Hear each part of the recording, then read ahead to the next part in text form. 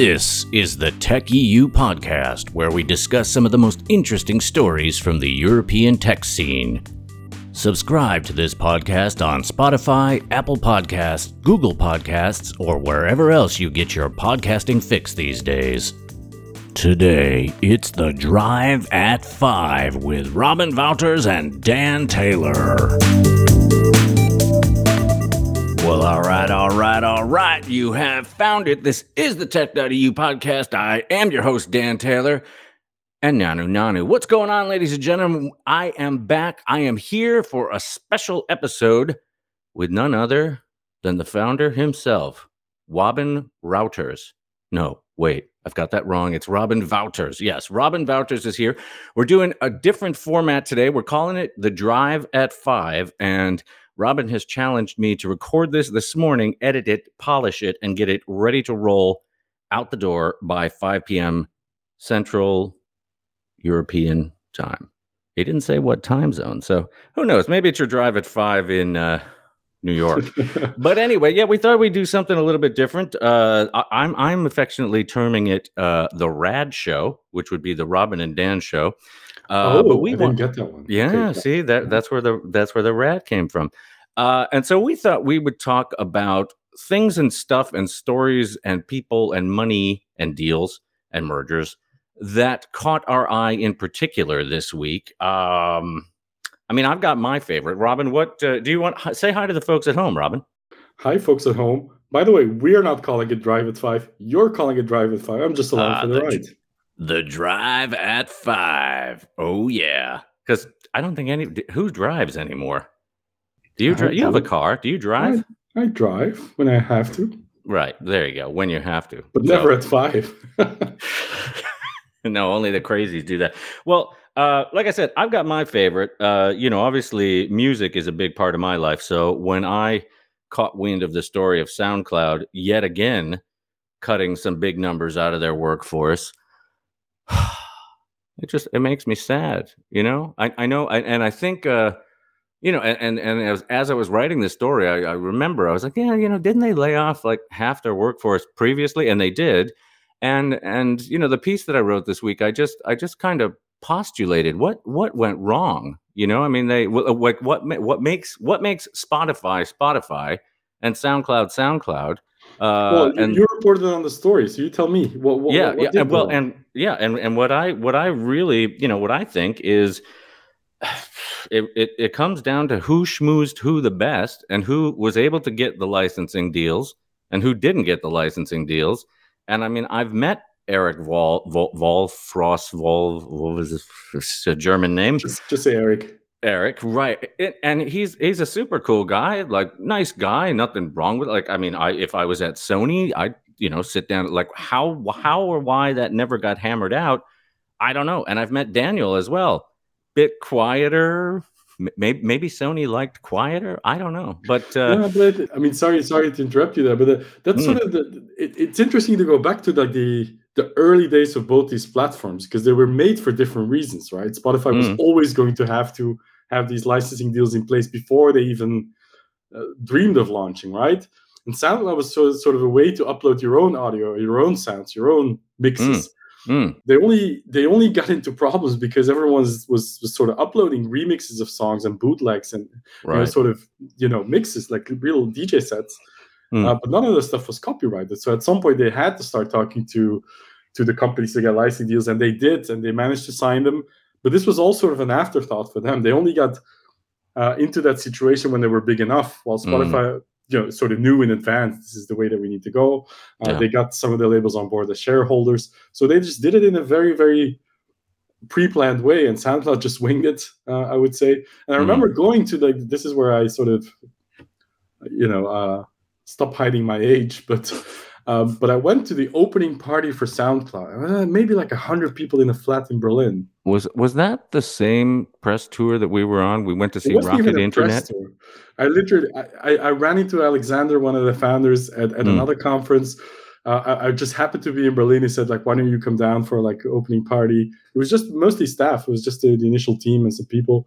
And I remember thinking, like, these guys are basically they don't know how this industry works. but they built a cool platform. They really built a cool tech around it. But and now sort of that the way that they started, I think, is now coming home to roost. That's my take on it. Yeah. Well, I mean, the man at the helm. I wish I could remember his name off the top of my head, but I know he did turn Vimeo around. Bright eyes every now and then. No, he did turn Vimeo around. So hopefully the same can happen with SoundCloud. Now, your big thing this week: everybody going in debt. No, that's not true. Everybody's taking debt funding on. What did you have? What were your big three? Yeah, it's weird because we're August, right? So in August, you just sort of expect all the funding news to die down for the most part because everyone's on a break. But the reality is we had some really, really big rounds this week, right? Aux Money landing 500 million euros. It's debt funding. Yeah. So we'll talk about that. There's Sera, the healthcare platform in the UK. They raised $320 million in funding, equity, but also debt, half roughly.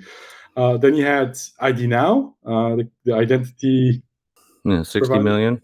60 million debt funding as well. So the three big rounds this week were almost all debt funding, which is a trend that you sort of saw in the last month. So it's not new, but it's quite apparent that if we didn't have those sort of credit lines to announce this week, then funding would almost be non-existent. Why? I mean, is that? Do you think that's just because it's the summer slowdown, or is this a bit more reflective of what's going on in the market? It's reflective of what's going on in the market, but it also depends what kind of company you're building. Like if you have, for example, in the case of Aux Money, they're a loan provider, so of course you need credit lines with big financial institutions to support that, because otherwise you can't even get started, right? So I think those deals have been a long time in the making. It doesn't necessarily mean that they're closing debt funding only because the market is in sort of a spiraling down. So I think these deals were just in the works. It makes sense for their business. It makes sense at their stage, and they're just now announcing it. Right.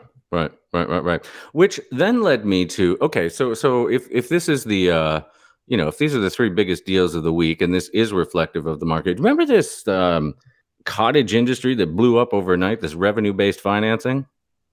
Oh, yeah. Did they blow up, though? And you know what? Well, at least, I don't know. The Xerox machine was pretty hard at work, because it seemed like every other week, I was reaching back to old stories going, copy that, paste that, change those words, change that number, and boom, there we go. There's my story. It's out the door. Bang. The premise of these guys is we'll loan you a bunch of capital, and you can only pay us back when you're cash flow positive. And now that things are sort of slowing down, I mean, I don't know, Robin, if I was an entrepreneurial type of guy, I'd be looking into like a debt collection type startup right now. I mean, what do you think this means to all the revenue-based financing guys? Well, I think they're going to struggle. I mean, the longer the market stays down, the longer, the harder it will get for them to get to profitability. I mean, if you're a revenue-based financing startup, and there's many of them that have raised large rounds over the last months, before the market went to shit, basically, they'll be fine. But their burn rate is just going to sort of stay very high until things get better. And if they don't get better fast enough, of course they're going to struggle, all of them. It's the nature of their business, right? So they rely on others to be able to provide the service that they're providing. So if that falls away, it's no different than the crypto lending platforms that are sort of keeling over one by one. Or really any VC. I mean, every VC I meet with, we do the standard talk, and then I'll do the interview, blah, blah, blah. And inevitably somewhere I will manage to work in there. So let me get this straight. You basically convince rich people, really rich people, to give you their money to gamble with. And 9 out of 10 of them will look at me with a smile and go, yeah, that is, it's pretty much what we make really educated guesses, but yeah, that's what we do. Yeah, I think you nailed down the nature of VC very well. But if you're that rich person that's funding the VCs, those gambles, if they pay off, and they pay off well enough over a span of 10, 15 years, then why not? It's a gamble I'd be willing to take if I wasn't LP. Sure. Well, fun fact, I've never been to a casino. Never been to a casino. I've never set foot in I have never set foot in a casino. I have never been to a horse race, and I have never been to a dog race. Wow. crazy and as wackadoodle as I am, believe it or not, I am quite risk averse. Hold on, you've never entered an online casino? Never. You've never done any online betting whatsoever? Whatsoever. None. I'll tell you why. When I was in my 20s, when dirt was being formed, back then, I was given my first credit card. And boy, did I have fun with that. Man, I racked up all kinds of debt. And then when the bill came and I went, oh, wait, I can't pay this. And then when the debt collectors started sending me letters, I went, holy crap, this is so debt funding, debt, anything with the word debt attached. I don't own a credit card now. I am free and clear on all my debts. I pay my taxes 3 months in advance before they're even due. I am so debt averse. So when I hear $500 million in debt funding, we had the conversation on Slack, and I said, geez, lenders borrowing money to lend money. Geez, what could possibly go wrong? And your response is, well, they all do that. And what was my answer? Do you remember my answer? I said to you, and this is why I am not a wealthy man, because I just will not take the risk. I just it's crazy to me. I don't know. They all rely on one another, right? Like it's sort of a cascade system. It's also the reason we got into the situation that we did in 2008, 2009. Slightly different reason, but it's also interconnected. That if it only takes one big pillar to fall down to have a cascade effect. I mean, I don't want to drag up any sour memories for anybody, but the term House of Cards comes to mind. And I'll tell you what, I mean, for all his mistakes, I miss Francis.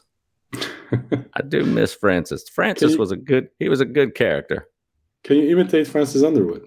Well, I tell you what, I can do my very best, Francis Underwood. Now listen, Robin, we've got things to do today, and we're gonna get them done. It's not bad. But the thing is, Francis is only one step away from Barack. If you get the cadence right, you can go from Barack to Francis pretty darn quickly. Well, I can't impersonate anyone, so I'm not going to follow you down that path. Well, that's let's say on the topic of debt funding, just for one more second, because, and this has been overlooked, I think, by most international media. It was reported in German a lot, but not in English. The German government, together with KfW, which is sort of a state-owned bank, they're gearing up to distribute another 1.2 billion euros in funding for homegrown, high-growth startups. Even publicly listed scale-ups, they said, by 2030. So that's an amount that's nothing to sneeze at.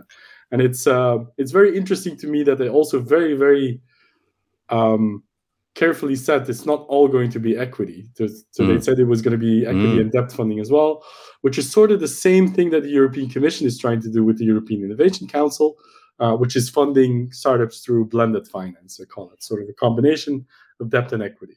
But I think that's a very, very interesting development.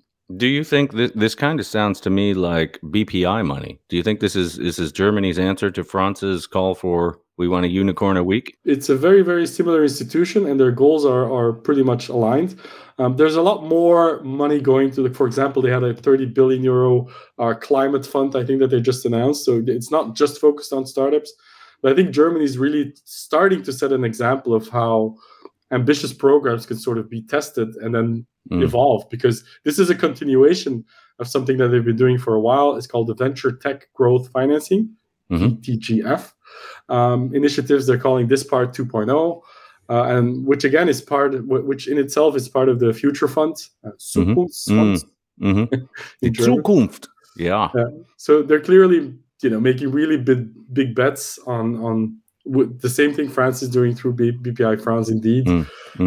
A tad late, in my opinion, 5-6 years too late, but at the very least, they're moving, right? We are Germans, we like to see the data first. We will then follow.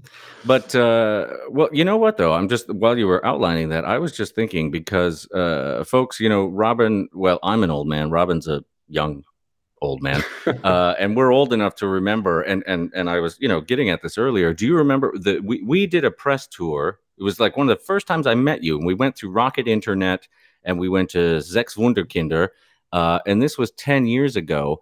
And compare that scene that we walked through 10 years ago to Germany pumping, this amount of money. I mean, that's quite an evolution in 10 years. It is quite an evolution. That's not bad. But I still think they're quite late to the game. I mean, imagine all the companies they've missed in not doing this for the last 10 years, right?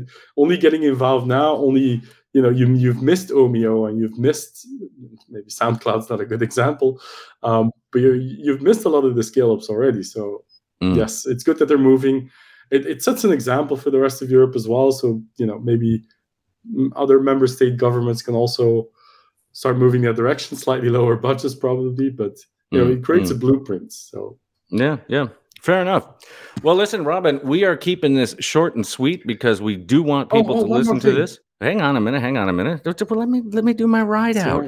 We are keeping this short and sweet, Robin. Is there anything else you want to add before our listeners sign off? Yes, one more thing. The European Union is opening an office in San Francisco to get closer to the tech companies there, so they can sort of explain their big tech regulation initiatives, etc. Which the only question that popped into my head when I was reading that report from the Wall Street Journal is, why the hell didn't they have an office before? I cannot. And I've been on a tour. This is a couple of years ago. It was called SEC2SV. Startup Europe comes to Silicon Valley. God bless you. So they were trying to build these relationships. I did an event in the Computer Science Museum. I was a speaker there. They were trying to sort of get more close to the Silicon Valley ecosystem for good reason. But I always, in the back of my mind, I thought that, well, at the very least, they already have an office here, right? Apparently, they didn't.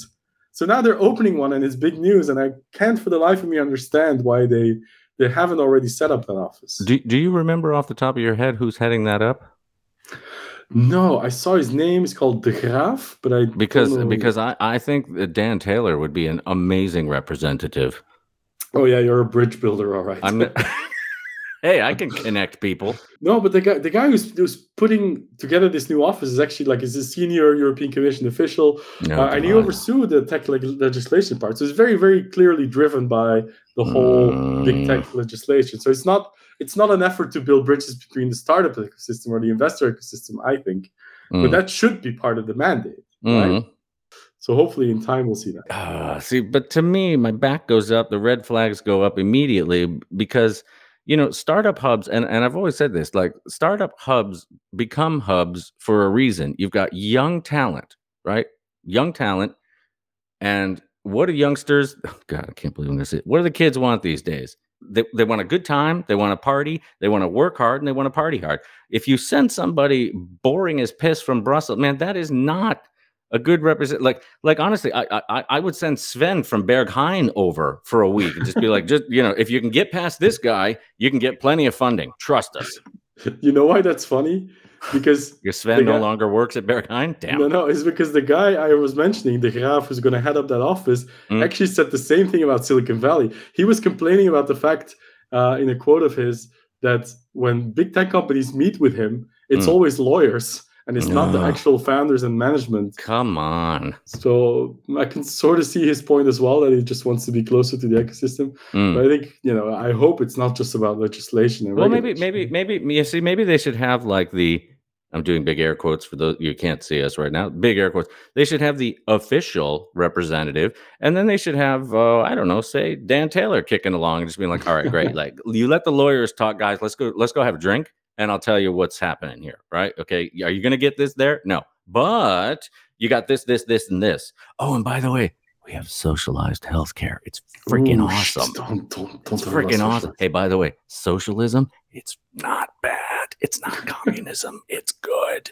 It's good. So I think I was going to send in my application to become part of that office, but I'll leave it to you. I think you can do a much better job. I'll tell you what, man. If it's in Marin County, nothing beats it. That is like I'm not a believer in God, but that is God's country over there. It is absolutely gorgeous. I would not mind waking up in Marin County, going for a jog. I say that as I shuffle my belly here, go for a jog and then go to work every day. That would be the dream. No, actually, what am I saying? Waking up in London and going to work for Tech EU is the dream job. That's what I was hoping for. Yeah. Hey, listen, folks, on that note, we are going to get the heck out of here, let you dive into your weekend. My name's Dan Taylor. Yours is not. This other guy's name is Robin Wouters. Robin Wouters. And this has been the Tech EU Drive at 5. We'll see you next week. Ciao. And that's it for today's show. Thanks for listening. If you like our show, follow us today wherever you listen to podcasts. And if that place has a possibility to rate and review the show, please do that as well. Your questions, suggestions, and opinions are very welcome. Please send them to podcast@tech.eu, and they will most certainly be ignored.